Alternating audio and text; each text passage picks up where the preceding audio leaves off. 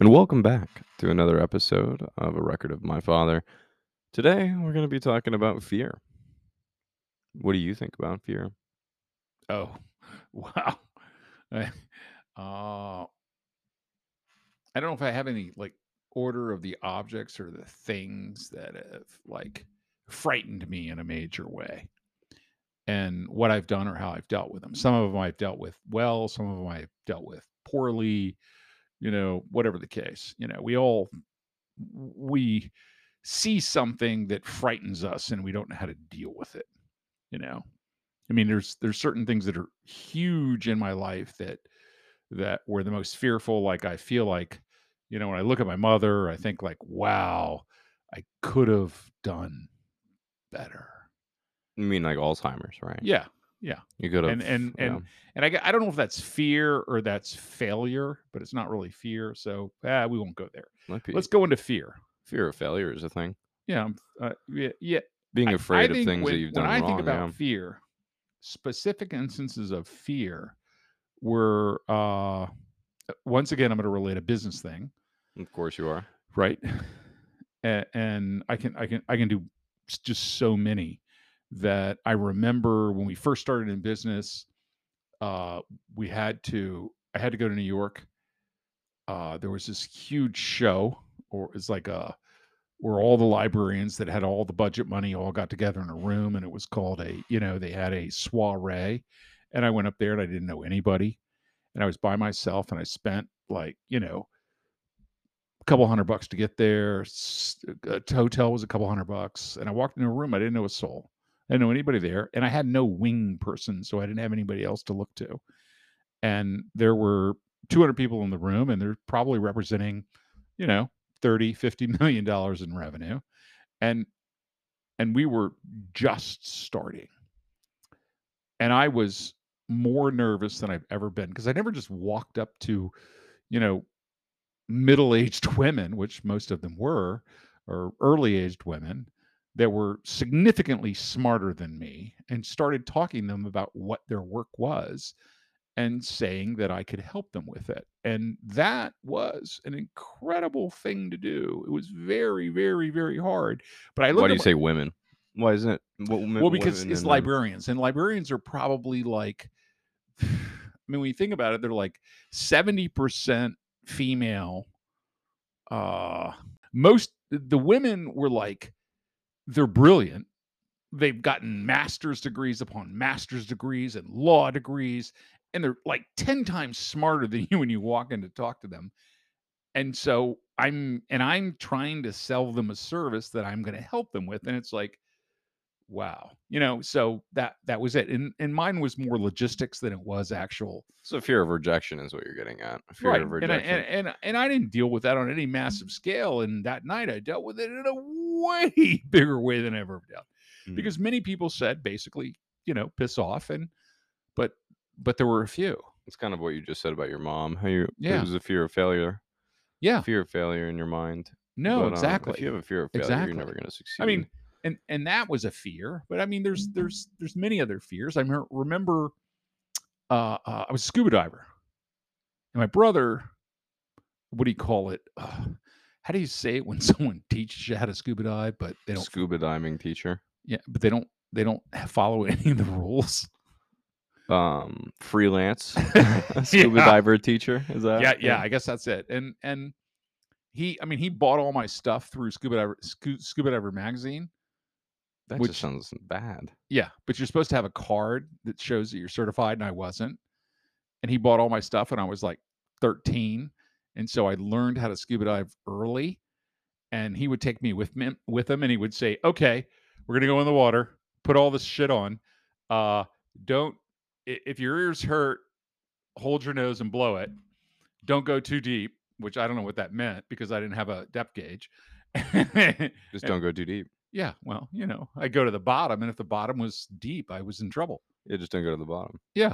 Well, until I did do that, and that was a mistake. But Yeah. that's another story. What was the Any fear? anyway, the fear was, so I go through all this, and my brother and I are at Willow Springs in Pennsylvania, and I dive there, and I've been diving for probably 5 years at this point. I've probably done When you're 13? no, by the time I was 18, like 20 dives, 30 So dives, you're something like not that. 13, you're Not 18. anymore. I started out at 13. I Ah, was okay, giving you the okay. idea of where I came from and how I learned this and how everything was I mail thought you were order. learning now. He That got this it. He yeah. bought the air. I didn't have a card. I went to Willow Springs. We were diving there, and we're diving at about 50 feet. We go into a boat. We dive through the boat. We come up, and when I'm rising, something pops in my nose. And I didn't know what it was. And about 10 feet, it's all green, and I didn't know that colors don't go too deep. So by the time I get to the surface, green is now red, and I take my mask off, and blood flows over the top of my head, and a bunch of people freak out. And my brother's like, "You need to get certified. You need to get certified. This is no longer safe." So I go to get certified, and this is the build up to the certification. And this is the build up to the fear. I go through the certification class. It's like 10 weeks, and I do all the pool stuff, and I do everything. And I do the first dive on the first day, and everything's fine. And the guy takes my tank and all that stuff. And I didn't have a pull rod. I had a pull rod, but he said, "You need a pressure gauge." And he said he would get me one. And he would also, he would get me a pressure gauge. He comes back. He doesn't have a pressure. He didn't give me a pressure gauge. And he gave me a hot fill. And if anybody that scuba dives knows what a hot fill is it's like they fill the tanks really rapidly. So there's a lot less oxygen when it cools off in the tank when it cools off. So I hop in. We're doing our little things. We sit on the ground, and we go down to 10 feet, and we do a couple things here and there. And we're in a quarry, and we're in Martinsburg, West Virginia. And we drop down to 45 feet, and I'm with my buddy. You have this, buddy this is his second time dive, and I probably dove 50, 40 times at this point. And anyway, we start going through the tunnel, and there is a corridor that goes from one quarry to the next. It is maybe half a football field high, a third of a football field wide.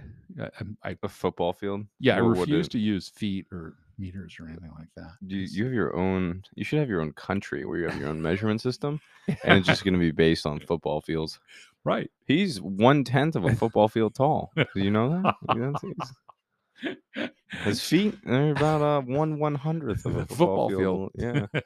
Yeah, that's a shoe size, and they'll You say on like the inside that? of the shoe, 1/100th of a football field. That's what it'll say. So why you have a problem with that? I don't see what the problem is. No, no, I don't. It makes a Okay. lot of sense. Yeah, it makes a ton of sense. Yes, it does. Anyway, I drop down to 40, 45 feet. I start going through the tunnel with this guy. We get about halfway through.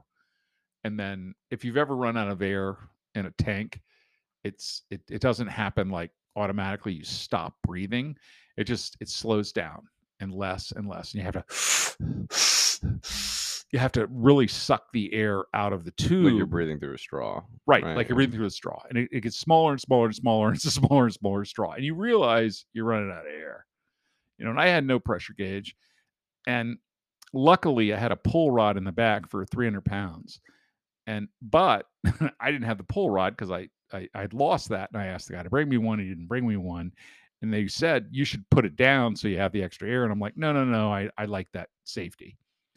So, but I couldn't reach it. So I speak to my partner. I'm sort of giving him the signs and everything, and he's smiling like, "Oh, it's a joke. You're doing a test." And I'm like, "No, we're we're 45 feet vertical. We're 60 feet horizontal through a cave, and and I'm running out of air, and I'm doing the cut throat thing. I'm running my hand across my throat like I'm losing my air, Yeah. and I'm looking at him very intensely.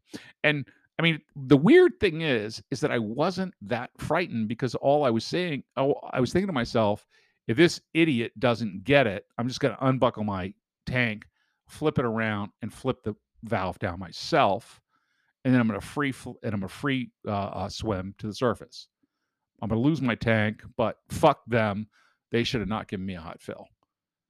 And but he looks at me and he finally gets it and he does the circle and he pulls the tank down. I get 350 pounds of air and I go to the surface. I come out and he is incredibly angry that I ran out of air. What, the guy is? Your Yeah, partner? yeah. Why? He was just like, because he didn't get to go to the quarry, and it Are was you in a quarry? we were in one side of a quarry, but we didn't get to go to the other side of the quarry. The other side of the quarry had no way out. So if I had gotten over there, I mean, the dive Oh, there's like instructor a said, ceiling on it? "Oh my God," he said, "if you'd gotten over there, we'd only got you out with airlifting, or we had to bring another tank over to you." Like, Oh, well, yeah, but they would have brought a tank. he It was was silly. mad at you. That's Yeah, hilarious. but it was just weird, that whole thing. But I wasn't truly frightened. I mean, the things that I think about.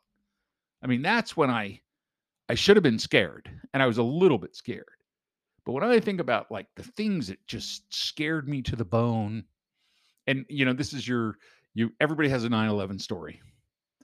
I don't know if they all have the story that rattled them.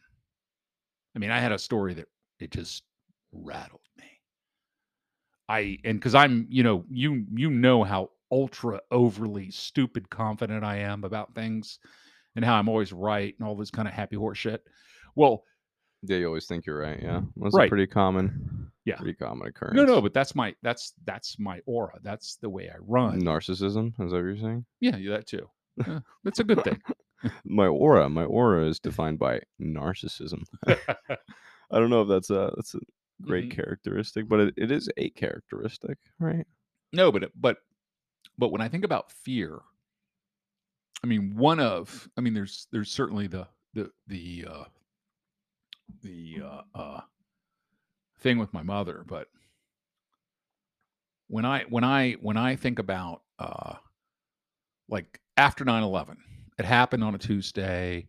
The whole the it was everybody had their thing. We had an office in New York. It was on 7 Day Street. It was literally, how do I say this? Half a football field from the second tower. So it was really, really close. We were right behind the building. What was it? The clothing building. I can't remember. We're at 7 Day Street. Anyway, and we were on the 15th floor, so we overlooked it. We overlooked the whole space. That happened. I had 11 salespeople in New York, of which 10 of them left their computers in the office that day. And they were laptops, which, whatever. Uh, I mean, in a fire, in an emergency, you leave everything behind. That's what they they always tell they you? they didn't go to work that day. So Oh, never mind no, then. they I just thought they left it were overnight. They didn't take it home. I mean, when I go home, I always take my computer with me because it doesn't really matter where I am. That's where I would have to work, right? But we don't get into the minutia of people that follow the in the olden days. We should have just had desktops. It didn't matter. Anyway, uh, it happens. They tell me that we're not going to be able to open the office for 6 months. No phone service for 3 months, 4 months. And that's like later in the week of 9/11. The following Monday, I got on and I went to New York, and I got a hotel, Midtown, whatever. And I went down to 14th Street because like they would not many of the stations were not open then. So you would have to like figure out which one to get out on. And I got out on like I think 30th Street or something like that, or 28th or something like that. And I started walking down, and I walked through the streets, and it was just the weirdest thing because it's New York, and you're walking down the middle of streets. Because first I came up to like they had like fences, like the 8-foot tall fences with the barbed wire. And I just kind of cut through those and continued to walk. just went through them or over to the side, maybe. Yeah. Yeah. I just went on through and I walked on down, and they're like, "Who are you?" Somebody, like, I walked and there was just nobody on the street.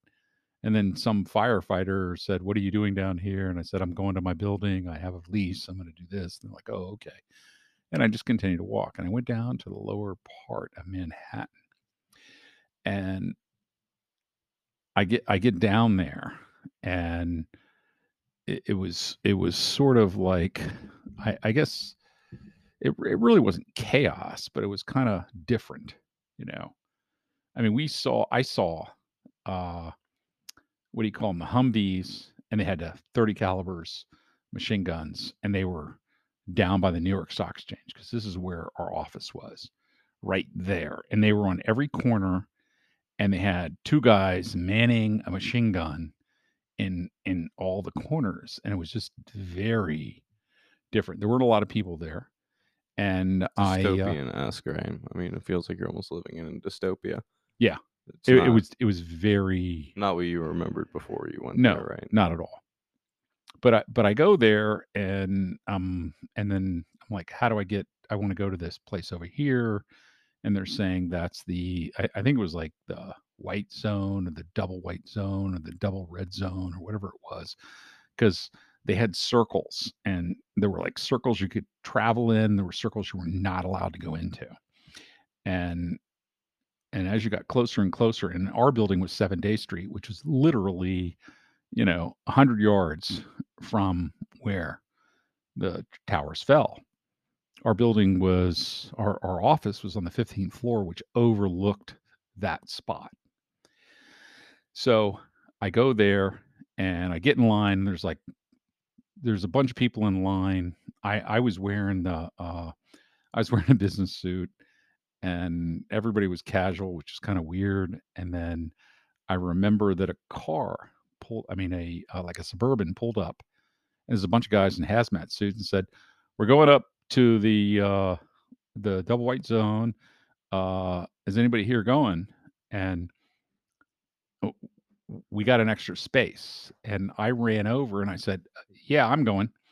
And they looked at me funny, and they're like, "Ah, hop in." So I hopped in. We drove up there. We drove up to the place, and they get out and they go to the non-white zone, the green or whatever it was, the outside of that main area.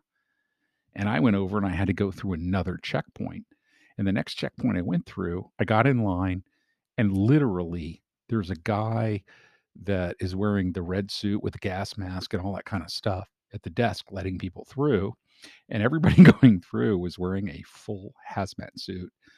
And there's me. And I wish to God I had a picture of this stuff because it was just so weird, and I'm sitting there walking in my business suit, and I had a briefcase, and and it just it had to be the most comical thing because they looked at me. Everybody looked at me like, "What are you doing here?"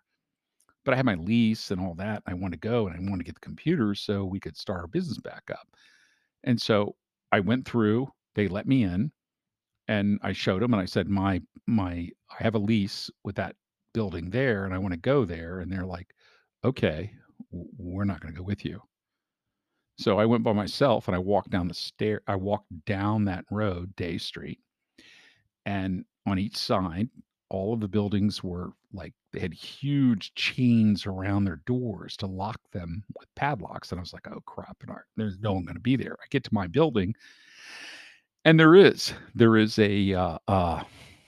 they had already started to clean the building there, because remember, there's like 7 feet of rubble on the roof of all these buildings that had just fallen and come from the trade towers. Well, I went in, I showed him the lease, and he was skeptical, and he's asking me all these questions. And I call my office manager of New York, and she talks to him, and she gets him to let me in. And he goes, "Okay, you can go up." And now it's the 15th floor, and I'm walking in on the first floor, and there's one guy there. It's completely dark. I have a flashlight, and I have a face mask, like my little N95 mask. Oh, it wasn't like a gas mask? No, no, not at all. I was not prepared. So I walk up, and I walked up, I don't know, 8, 9, 10, 11 floors. And as I'm walking up, when you wear leather shoes and they're on concrete, there's a noise that it makes that's like that. It's very weird that noise that it makes, and that's the only thing you hear as you're walking up. So I get to that, I guess the 10th, 11th floor, and then the pipes rattle. Oh my god.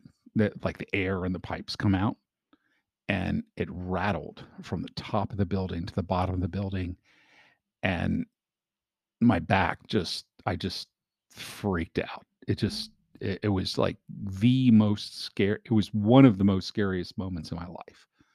It just stopped me dead in my tracks because I thought the building was gonna fall, and I would be stuck in this building and crushed and all that kind of stuff like that.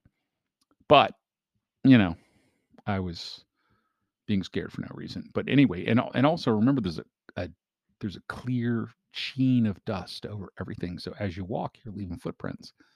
And only one other person had been up before me, and I was the second one on this here, and I could see my footprints as I walked up. So it's kind of weird. But I said, okay, I'm gonna. And I thought for a minute, should I go back down? And then I was saying, oh wow, if I go back down, I'm gonna have to come back. And maybe I did or didn't, and that was my recollection to do that, to my realization to continue. So I walked up to the 15th floor. I go to the office. I open it up, and I'm literally walking around on tiptoes in the office because I'm worried the building's going to fall.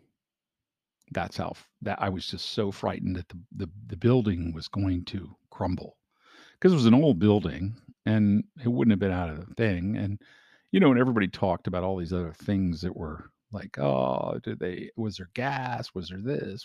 There was all these speculation about all this other horror stuff that could have happened, but it didn't. And we weirdly had a balcony that you could go out on, which overlooked the World Trade Tower, which was no longer there. And I went out there, I opened up the door, and when I opened it, the building kind of made a funny noise, which, oh my gosh, it just freaked me out again. But I took pictures, and then I came back in. I grabbed everybody's computer. There were like 8 or 9 computers. And how did I carry them down? Oh yeah, I found a cart at somebody's desk, and I put all the computers on the desk. And I think there was at least 9. And I noticed that everybody had a airplane bottle of rum, Jamaican rum, on their desktop. And so I grabbed that from everybody's desktop and I put it in the pouch. And I took that too, and I took it all down, and I went down to the bottom. I went out the door, came around, and then I called the office manager, Joyce, and I said, let's do lunch tomorrow. And I can give everybody their computers. And they all came and they all shared their stories. And we all had a toast of rum. And they were like, and I think to this day that showed them that I cared. I mean, I heard stories. I had one of my employees was there when it happened, when the towers fell, and he ran and he pushed somebody off to the side when all the dust came down, and like when it first fell down, and he pulled them into a building to, I guess, save them from the dust or something. But it was a harrowing. But it's like nothing happened. But the fear from that was huge. I mean, that was much, much, much more than the diving incident. You know, when I think about fear, that was huge. I mean, I've had other fearful incidents. What about you? What kind of fears do you that you've faced? I've never been scared in my entire life. Monkey people. No, I definitely have. Yeah. But I don't know. I always had a phobia of the dark for some reason, even like going into like 19 years old. I don't know. I just the horrified. Just I don't know what it is. It's just a phobia, and all phobias come from somewhere, right? They come from an experience. But in my mind, I can't think of one singular moment that caused this phobia, right? I don't know. I don't have it really now anymore, but it was pretty prevalent for a long time. I don't know. There was really nothing that channeled it. It was just, I guess, the natural arising of it. And I always wondered if we carry things into adulthood that we were scared of when we were kids. Well, we definitely do. But at the same time, like there's that realization that you still want to be a kid, you still want to have a young mind, and maybe we take our phobias with us because we still want to be young. I don't know. I think that's an interesting concept. It's funny that you mentioned when you were young, because when we first moved into our house in Randall Drive, uh, we'd been flooded out of what was it, Arlandria in Alexandria, and my mom got a little bit of money from Salvation Army and the others, and who I just love to this day. And she was able to put a down payment on a new place, and she moved there. And what she did, Yeah. she got us a place, and people said, "Oh, you should live here. You should live here." Uh, we ended up we should live in Del City, but we couldn't. And then so we couldn't. She couldn't afford that because she was worried about the payments. But we moved to Woodbridge. We stayed there. My sister and I were in a room. Yeah. We stayed upstairs. It was a 2-bedroom house with a couple other rooms that my brothers lived in, and I was in the room with my sister. What we did is, I remember being asleep, probably maybe a weekend, 2 weeks in, when we were at this house, and my sister was in the room, and we had somebody walk into our room at around midnight, and he had a white glow, a clear glow, and I mean, it kind of looked like, uh, uh, gosh, I can't. I want to say, who is it that had the white hair, the white beard, the white mustache? That was a singer. Leon Russell. Oh God, yes. He Man, looked how did I get that? I he knew looked that. just like Leon Russell, and he walked in, and he walked over to my sister's, and we were still in cribs at that point.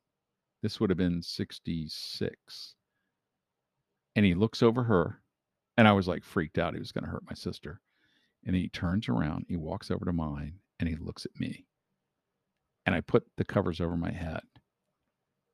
And until I was, I think, 16, I slept with the covers over my head Wow, that's because a I long was time. so freaked out by that. And guess what? The covers saved me for some reason. I put the covers over my head, and it disappeared. And I don't know. It displaces you from the world. And That's what it does.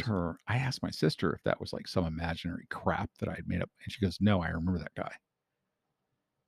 She saw him too. So if two people saw it, Yeah, that's yeah. a memory. That's not I'm just a always farce. like weird when people, and it's like he had a big beard, he had a big white hat, he came in, he kind of glowed, but I don't know the whole glow shit. Maybe that was an exaggeration or a mindset in my mind, but he came into our room, he walked in, excuse me, he looked at her, and then he came over and he put his hands on her side of the crib, and then he turned around and came over to mine, and he put his hands on the crib there and looked at me, and that's when I pulled the covers over my head, and that was another time of huge fear. He just put his hands on that. He didn't. He just put his hands on the edge of the crib.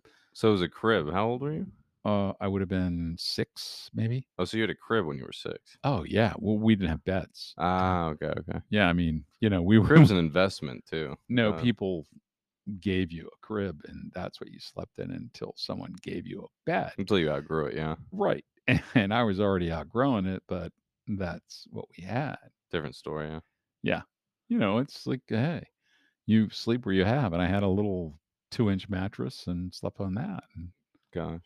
it didn't matter, that kind of stuff. You think about that. Yeah, I could see why you have had a phobia of that. That's Yeah. crazy. And that was a big That would thing. rattle me. That Yeah, would it rattle me. rattled me. And this is the kind of thing, because I'm trying to tell stories that rattled me.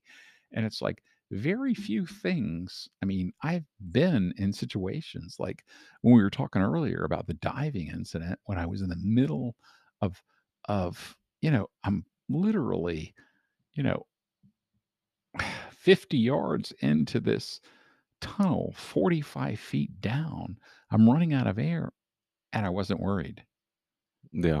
And that's just like, and I look back on that time and I'm going like, I was not bothered by that at all. Because I could say, well, I'm going to flip this around. I'm going to do this, and if there's no air in the tank, I'm just going to free dive. I'm going to free swim all the way to the surface. Problem solving, yeah. Yeah, and I was just like that way. You can't really solve supernatural problems, though, or what you think are But the supernatural. rattling pipes, oh, Physicality, yeah, that's I something that you will gotta never be tell able you.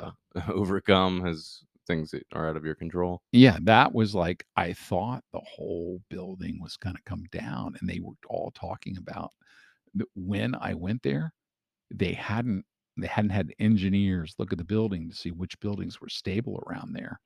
So there was a worry that all those other buildings were gonna fall, or they were and there were literally the rubble on the roofs of all these buildings was as much as it could carry. It was like, Yeah, it was, 8 feet of rubble from the World Trade.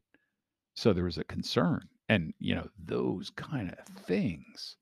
So you're walking somehow me walking tiptoes made a difference in my mind, yeah, but I don't gosh. know. You try to figure that stuff out. Yeah, well, I think we're gonna wrap this week's episode. I think we Yeah. got a lot of good stories, and I hope you guys enjoyed this episode. Follow our Instagram account at A Record of My Father podcast, and subscribe to our mail service on what is it, a record of my father.com. Yeah. See you guys later. We're See you working it next out. Tuesday. See you next Tuesday. You got anything to say? Party on.